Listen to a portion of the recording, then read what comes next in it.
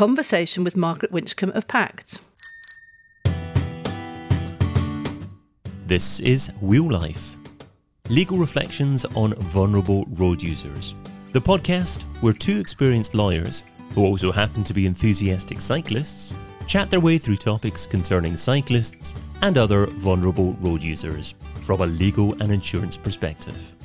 Hello and welcome to this edition of Wheel Life. I'm Caroline Hall of DAC Beechcroft Solicitors. And I'm Emily Formby of 39 Essex Chambers. Lovely to catch up with you again, Caroline. It's been a while. Yes, we've been slightly on hiatus for the last couple of months. We have, but I'm delighted to see you've moved house in the meantime. You're recording from a whole new location, which is good to see. I am, and I'm currently looking out at the snow because we're recording this on the snow day. I know we're recording it in March, but it happens to be a snow day. But March being a very exciting couple of bits, a few bits of local news for us in the e-scooter world. In our last episode that came out just before Christmas, which was the quick legal update, we discussed the case of Drago in the London Borough of Barnet, which we thought was pretty much the first litigated e-scooter personal injury claim with the argument of illegality in the defence. So if you want to catch up on all the background to that case, do listen to our last episode.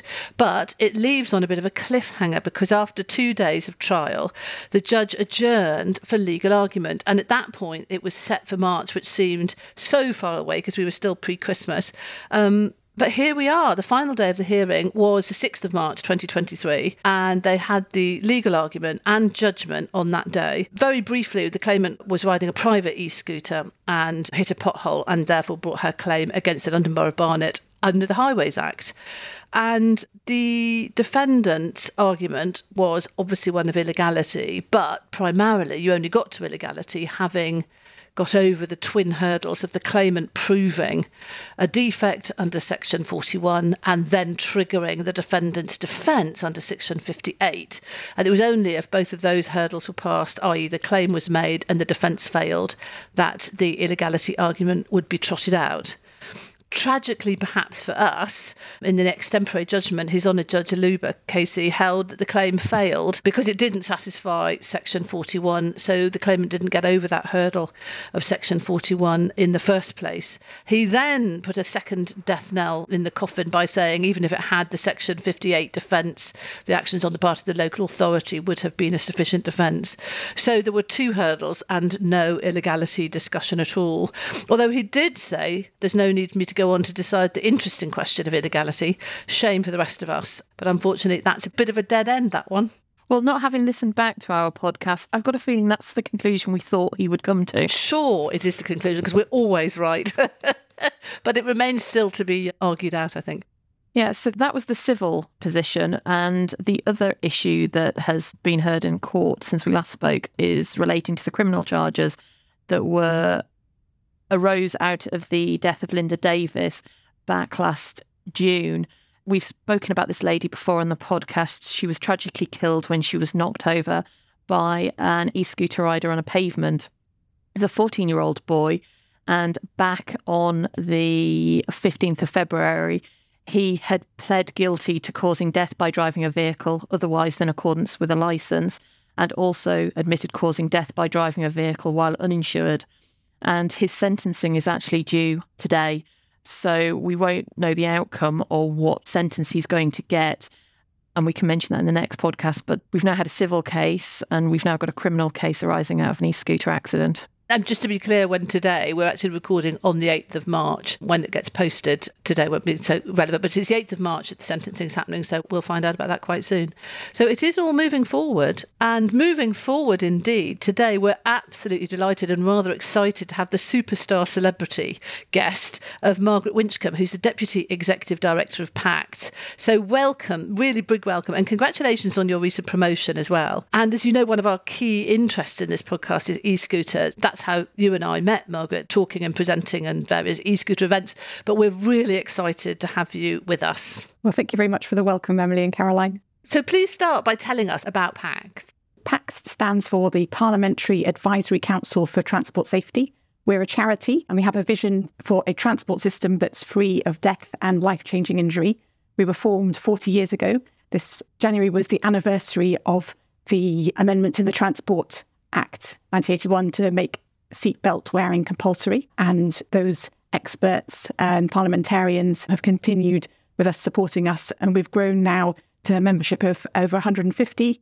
PACTS has unique selling points as the only NGO which addresses transport safety not just on roads, but also air and rail across the UK. We focus on Parliament and government and key stakeholders in academia, industry, local authorities, etc. That represents our wide membership, and we don't have any commercial or sectional interests, meaning that we can give independent advice. We also provide the secretariat to the all-party parliamentary group for transport safety.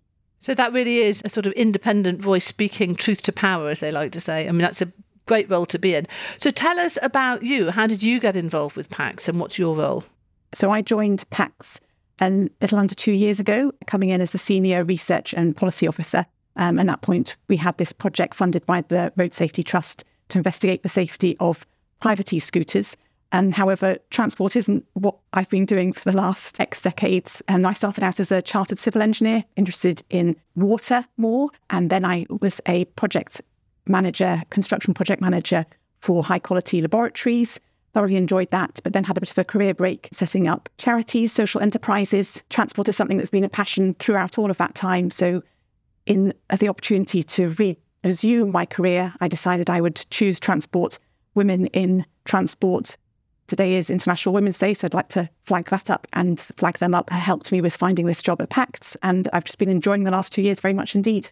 When you started at PACTS, did you join with the aim of e-scooters, or was it you started and here you go, have this project that's obviously probably taken over the last 2 years of your life?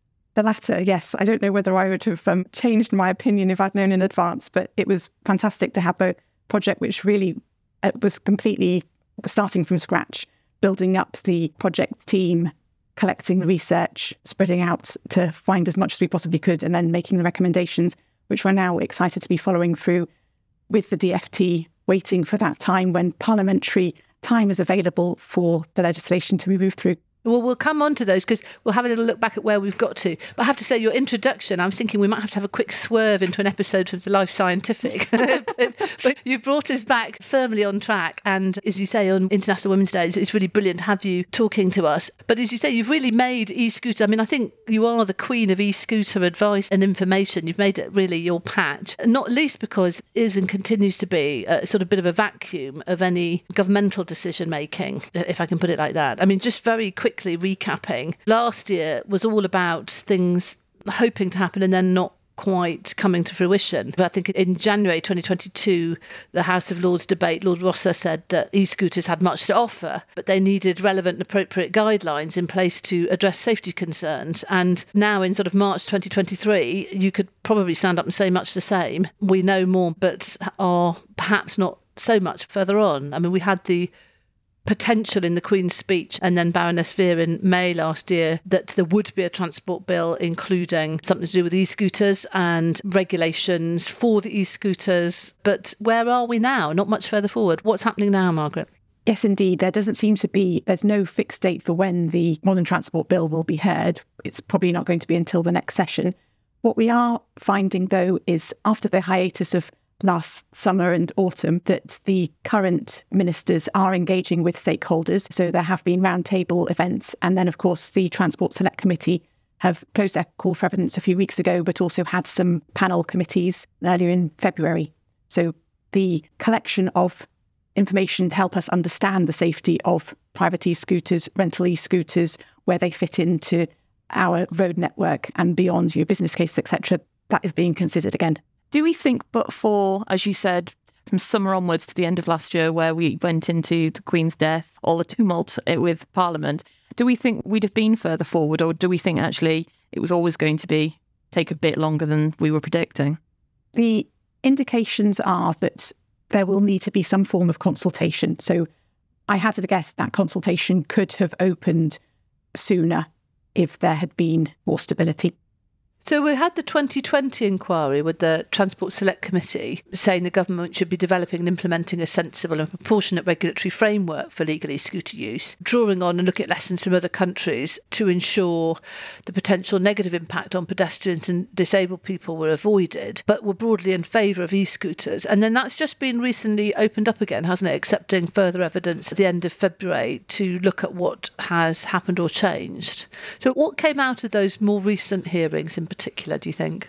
I think the significant element for us, because we have been focusing mainly on private e-scooter use, is that there is frustration over the confusion for the members of the general public. The number of private e-scooter imports, that's the best figure that PACTS has found on how many might be in use, now exceed 1 million. So in comparison, there are, 23,000 rental e-scooters. Now, I appreciate that each rental e-scooter may be used by a number of people per day, but we're looking at significant use of private e-scooters, and that is demonstrated across a wider area of England as well. So what's come through from the recent hearings is this frustration that people are purchasing e-scooters, private e-scooters, which are regulated just as a toy, not for use on our roads, not a legal motor vehicle, and that people are getting injured. And although we have heard from Jesse Norman, so there was a debate, a German debate, I think, in December, where he was questioned about how he was handling this, because at the moment it's the police who have to enforce illegal private e-scooter use on the roads. He responded to say that he was in contact with retailers, but we are still in a very difficult position where irresponsible retailers, in the hearings we did hear from Halfords, who explained how they described how they're acting responsibly. Irresponsible retailers mean that significant numbers of private e-scooters are in use. And while there's no more clearer campaigning, we can't see how that number is going to reduce. And unfortunately, that's coming through in the statistics from the DFT with casualties, and some of them being really very severe casualties, head injuries in particular being more prevalent in e-scooters than other vulnerable road users. I was speaking with friends recently, and she was going to get her teenage daughter one so she could get to school and back. And I was like, do you not know they're illegal? Are they? And she had no clue. And it was the fact that she also thought it was absolutely fine to buy her 14-year-old daughter one. And it was the age range as well. So there's a complete and utter ignorance still with a huge amount of the English public. I think that's right. And, I think because we're, embedded in this space, it doesn't occur to us that people don't realise they're illegal. I mean, it really struck me, one of the comments in the Select Committee hearings was, obviously, as you say, Halfords had, put their head above the parapet and come along to give evidence. But I think one of the committee members, I'm not sure who it was saying, that's all very well, but they'd seen somebody, selling e-scooters with a huge map of the City of London behind them saying, ideal commuting vehicle, and no marrying up of the fact that whatever it may be, it is not in any way an ideal commuting vehicle because it's illegal. And that is, it is a genie that really is hard to put back into the bottle. Is it a regional issue across the country, do you think? Because living in Bristol, I see e-scooters all over the place. Being in London recently, see e-scooters all over the place. However, if you go to an area where there aren't any e-scooter trials, or that, for example, I've been to Inverness to where my brother is, and I saw one e-scooter, I think the whole 2 weeks I was there. It was quite a nice break from it, to be entirely honest, because when you were driving along, I didn't have e-scooters shooting left, right and centre. But they're not legal in Scotland. Well, they're not legal all over, obviously, but they've got no trials at all in Scotland. And it's a different attitude, obviously different weather as well. But coming down here in Bristol, they're just everywhere. Legal, illegal, because they're just part of everyone's consciousness here now. So that's a very interesting question, and one that's so hard to answer because there doesn't seem to be any full study of private e-scooter use. So what we're working with the DFT on is to look at the statistics of casualties and do just that, to look at the hotspots. Do they match up exactly? Now, Wales is a good example. Obviously, it's just over the water from Bristol, but there have been fatalities on private e-scooters there. There are no rental trials in Wales. Scotland is something different, I guess. We really would like to also know where are the DVSA speaking to retailers who have been found to be selling e-scooters without the proper notification. Again, from the debate in December and other correspondence, that the DVSA have been contacting retailers where they've been found to be selling illegally. It'd be interesting to know where they are in the country. Yeah, I think that's true. I mean, not only in geographical strict location, but also in population density, because obviously they work best on paved areas. And, you do see them a lot in towns and cities, and whether there is a much lower attraction in more sort of rural areas or in more, longer distance. They don't go terribly far without being charged, etc., etc. So are you also drilling down into that sort of detail of, are they mostly urban? Are they mostly suburban? Are they rural? And any sort of spread like that? So we haven't looked at that depth ourselves. It was literally just a conversation in the last few days that we were making people aware of this as being a possibility. But we could go back to the DFT's evaluation report. So when the trials were set up, they were distributed across the country in villages and towns and cities. And there was a specific example in North Devon where they were providing e-scooters. I think it was on a long-term rental for students at a college. Now, that has subsequently closed because the uptake wasn't sufficient to make it viable for long-term use. But that's the sort of thing that we need analysis to be carried out on. We have the evaluation report. It's only the first 18 months. We've had another year and a bit since then, and we've still got another year and a bit to come. There's loads more data that could be collected and analysed. Because that is also really interesting. We're starting to get an idea of the kind of age range that it appeals to, and the sort of, the kind of the nature of the commute, the sort of the distance or the purpose. And it's really interesting that idea in North Devon of it being potentially a commutable vehicle to get you to and from college when the, doubtless absence of a thoroughgoing public transport system. But one of the things that I always thought, I remain a great champion of bikes. They're my favourite. And is there any sense of comparison between use or purchasing of e-scooters versus bikes? Because it always struck me that, last mile transport and 99% of the things that scooters are meant to address are better addressed by bicycles for so many reasons and in so many ways. But the sort of focus of the government is on legalising e-scooters. And just, are you looking at that comparative data or not? So we're not looking at sales. I do a plug for Philip Darnton of the Bicycle Association. If you bring him on at some point, then he might be able to talk about comparable sales, because the retailers who are members of that organisation sell both bikes and e-scooters. We look instead at the safety outcomes of bicycles and e-scooters. So the DFT report itself found that the casualty rates were 3 times e-scooters that of pedal cyclists. A recent report came out last week of serious injuries. It shows as well e-scooter casualties are more severe than pedal cycles. And is that down to the speed or the people riding them just not having the experience and they're more likely to come off in that initial very short period of time? The DFT haven't interrogated that in their report. The evidence that we've got is that e-scooter riders fall off in a different way from pedal cyclists, and they tend to fall off forwards onto their heads. And if we hit our head, then that's going to be a more critical injury than other parts of our body. There is some evidence that people do improve with use of an e-scooter. I don't believe that very many people who use rental e-scooters at all have practical training, but there is online training that they can access. People who've used e-scooters more frequently are less likely to have collisions. But I think it's the mechanism of falling from an e-scooter. Scooters have small wheels. They are more susceptible to instability when you remove your hand from the handlebars for whatever reason. Yes, in comparison to a pedal cycle, when academics in Singapore looked at e-scooters, they found that the bigger the wheels and the more the centre of gravity was at the back. So if you had a seat on an e-scooter, the more stable it would be, which of course has then morphed into a pedal cycle. I was going to say, I'm sure you could give it a technical engineering spin. But I mean, I use both of them, but always use a bike if I can. But frankly, e-scooters are just incredibly unbalanced. They're super tippy and your weight is right on the front because it comes straight up from the wheel. And then there's the pole in the front that everything hangs on. I mean, when I would say hangs on the entire kind of mechanism, it's where you stabilise yourself because that's the only thing you've got to keep yourself stable other than the plate you stand on. It's where you turn because that's the only thing you've got other than where you turn. Whereas on a bike, you're sitting far back, your legs are engaged with the pedals in the middle, which is the mechanism by which you control your speed or not.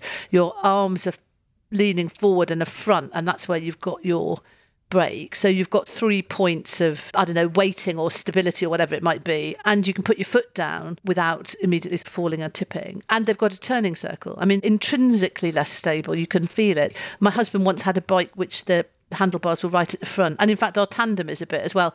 So the further forward your weight on the bike, the more tippy it is. But it's nothing like an e-scooter. Well, this takes us nicely into the recommendations from PACTS in terms of when, I think I have to say when rather than if e-scooters are legalised, what your recommendations are to be taken into consideration. So our recommendations cover the construction and the use of e-scooters, and there are 14 in all. I'll just pick out some of the key ones. So firstly, wheel size, we've just spoken about that. So our recommendation is that the minimum wheel size is 30 centimetres. Now we've seen the development of the rental e-scooters increasing their wheel size as well, although not all of them have wheel size of 12 inches, 30 centimetres yet. We would also recommend mandatory helmets. You are more likely to hit your head and hard if you fall off an e-scooter. As I've mentioned already, most serious injuries found in e-scooter riders, they are more likely to be admitted to a major trauma centre or critical care unit. And although people do have limb trauma as well, it's the head injuries which cause the majority of those critical injuries. There are helmets which are available as part of the rental e-scooter trials, so people can use those there. And then also we'd like to have the speed limited to 12.5 miles an hour.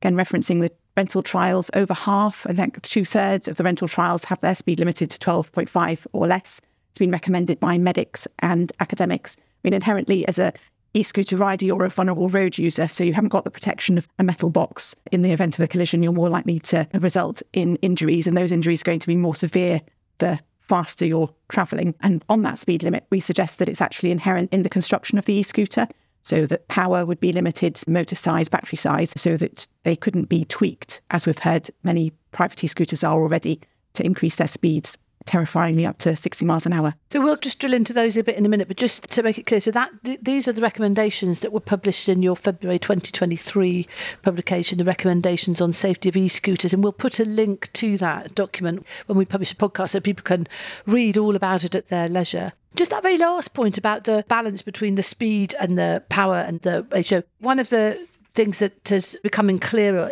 and I think was highlighted in the TfL report, is that the sort of power of the battery is particularly critical when you've got sort of greater weight or when you're trying to grind up a hill. It's more important than the speed. That's, again, probably getting a bit too technical engineering-y.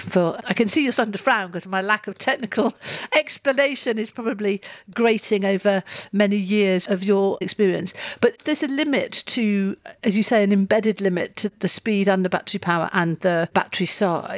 Is that going to make it impossible for them to do certain things, like, I don't know, get up the Highgate Hill or something like that? Will it inevitably limit the range and use of these e-scooters? The TRL was fascinating, in fact, that it produced results that were counter to what were expected. So they found that, in fact, with the lower power and the higher weight, they could actually accelerate faster. It wasn't what was expected at all. We haven't seen research on e-scooters being tested up hills, but the suggestion is that in actual fact, the way they're set up would not impede their use. Now, something that we keep hearing time and time and again, but haven't have any evidence for and haven't proposed ourselves, is that people on e-scooters are safer if they're at the same speed as the traffic around them. So an argument has been that they want to be as fast as possible. Now, we would not support that. I'm sure, Caroline, if you cycle a bike in Bristol, there are plenty of hills there. And if you're able to keep up at the speed of the traffic there, that's very impressive. Almost by reducing speed, that the vehicles can pass you more easily. So yes, Emily, totally appreciate that fear that has been well shared, but no, we don't believe that would limit e-scooter use. I'm fascinated by the idea that if you go as fast as the traffic, you're safer. Where is that sort of heralding from? Is that anecdotal or is that... So some rental operators have suggested that that's why they would want to have their e-scooters going as fast as possible, up to the 15.5 miles an hour maximum speed allowed by the government trials. Well, I'm sure the e-scooter rider who overtook me on the M32 motorway when I was doing 40 miles an hour obviously thought he was a proponent to that theory.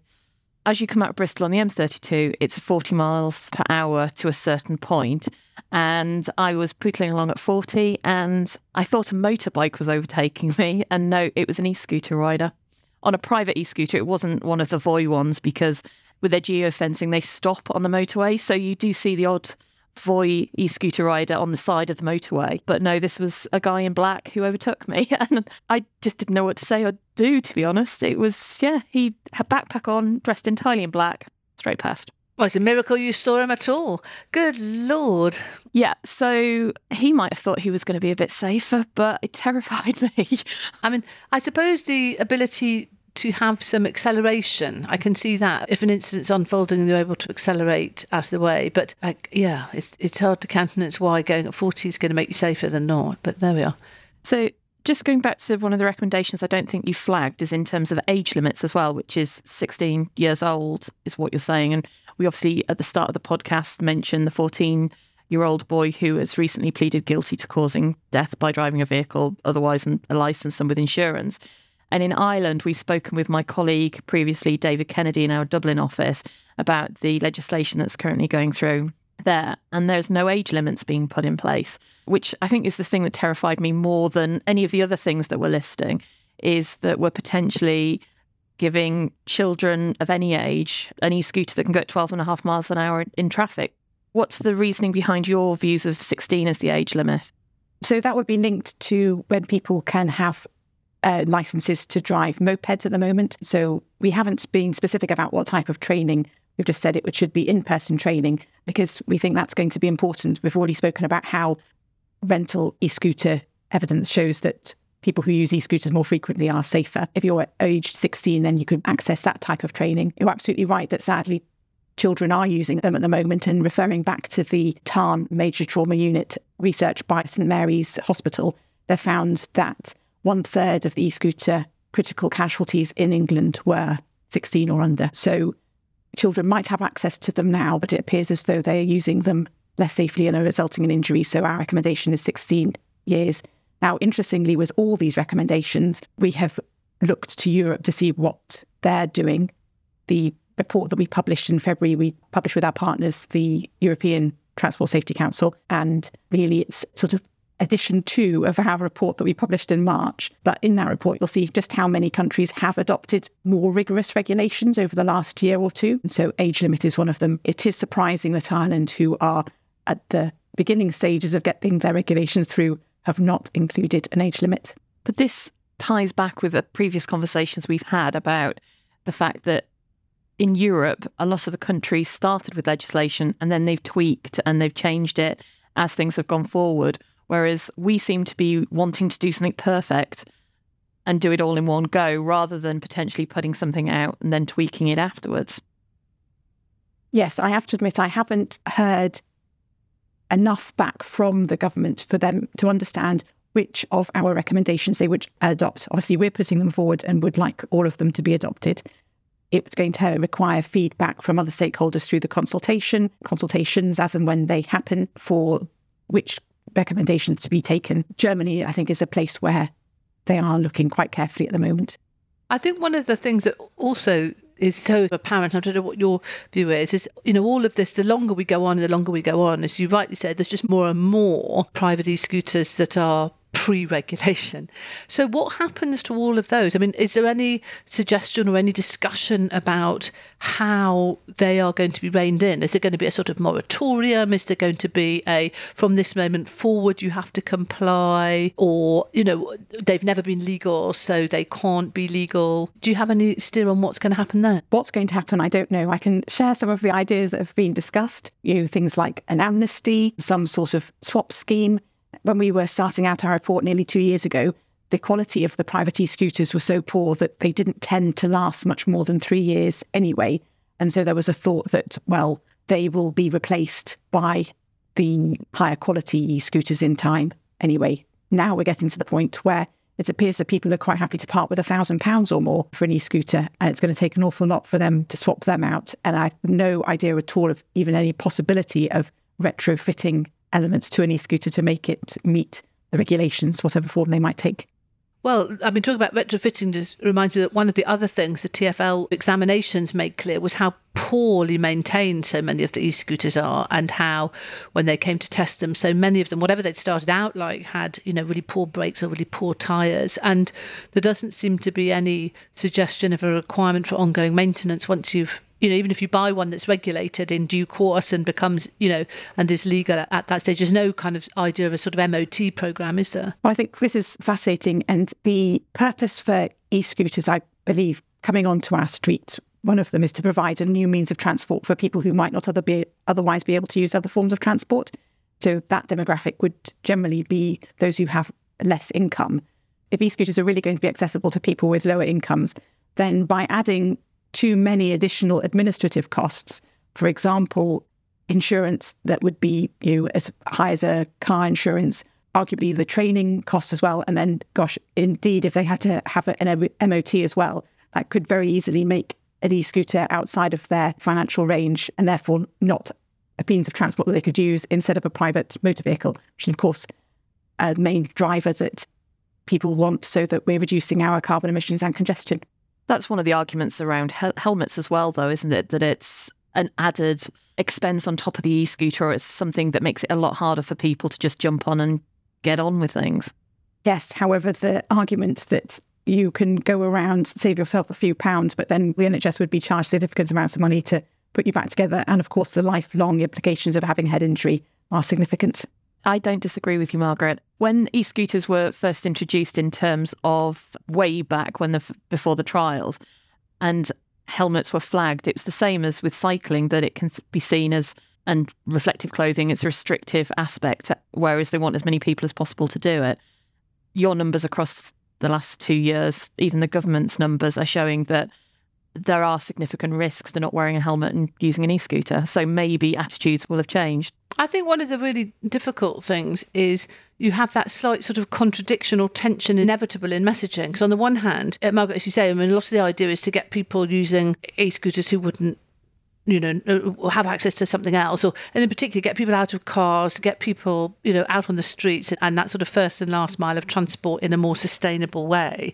And so for that, you have to badge it as any form of solution. You have to badge as being as simple as possible to use, as easy as possible to use, because you've got to get over that kind of inertia. We talked years ago, kind of to Adam Chanter, the great cycling mayor, about that inertia of actually getting on your bike, especially if it's wet or cold, and putting on your club or getting on your kit.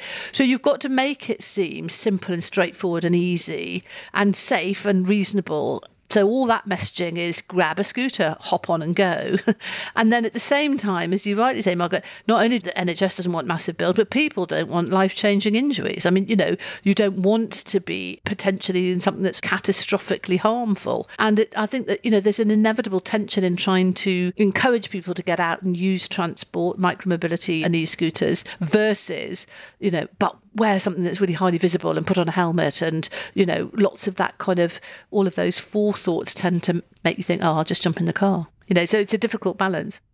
It is, yes. So the evidence from the rental trials is that people aren't not getting in their car, they're not walking or they're not cycling. Yes, great, if e-scooters could pull people out of private motor vehicles, then fine, but we haven't seen the evidence for that sufficiently yet. I think also there's a big difference between a private e-scooter and a rental scooter. Because I rent scooters and bikes lots on the streets, and it's always, get the train into London and then I'll rent a bike and it just takes me from A to B, and it's brilliant. You jump on it, you jump off, you don't have to worry about anything else. Or an e-scooter, although I'm not such a fan.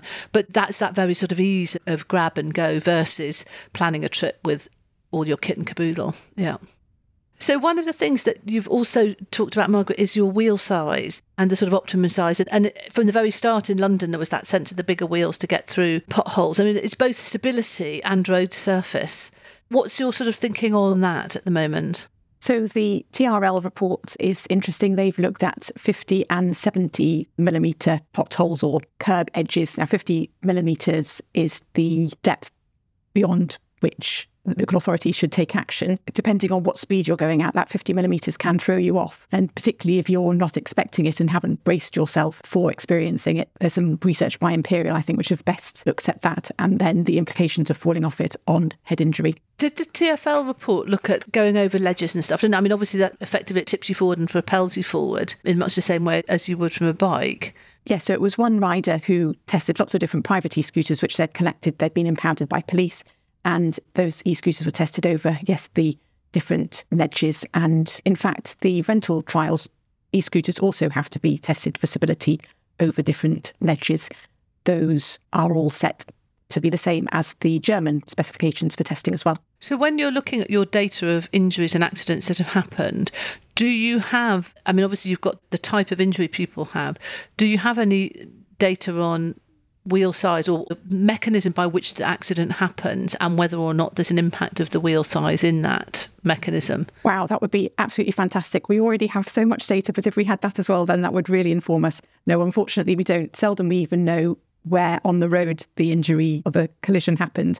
Looking at data from hospitals, people, interestingly, can come in, even have critical injuries, which only become apparent some days after the collision on the e-scooter.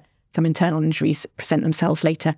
The other thing to consider, and I've seen it flagged on a case, was where the pothole is in the road as well, because you've got bikes and e-scooters. Well, bikes tend to stay in a certain area on the side of the road, but e-scooter riders make their rules up sometimes. E-scooter riders don't tend to ride over to the left the same way as cyclists might do. Also, if you're going around in a roundabout in a little e-scooter, there might be a pothole that isn't flagged as actionable in the same way because it's not where a cycle would go, it's where a car would just drive over it, but an e-scooter may hit it. So you're looking at, when councils are looking at roads, having to look at the whole road rather than just certain areas. Just to explain, I've seen a case where it was pleaded because of where it was in the road. And actually, a cycle or a car would not have gone anywhere near this pothole so that the highway inspector hadn't picked it up. One of the concerns that we might have with e-scooters is not just the size of the pothole and the size of the wheel, but also the location of the defect on the road. Because as we know, I mean, you can have, so in rural roads, you often have problems where you've got the edge of the tarmac meeting, effectively it fades away. You know, you don't have a hard pavement, you have a sort of fading away. And often that's a very easy place to get defects, but that's not necessarily going to affect a e-scooter, which tends to be more in the middle of the road. So, well, I suppose the data doesn't tell you where on the road the accident happened. But it is an interesting question for highways going forward as to the extent to which they'll have to consider all their road users in terms of wheel size, location, and different kinds of inspection. Some e-scooter riders fall off their e-scooters because of potholes, and a way that we could find out if that was the case is through situation reports, which are recorded by operators and local authorities as part of the rental trials. Now, we know they've been collected throughout the rental trials. We've been told that they weren't included in the DFT evaluation report because the recording was not consistent across local authorities.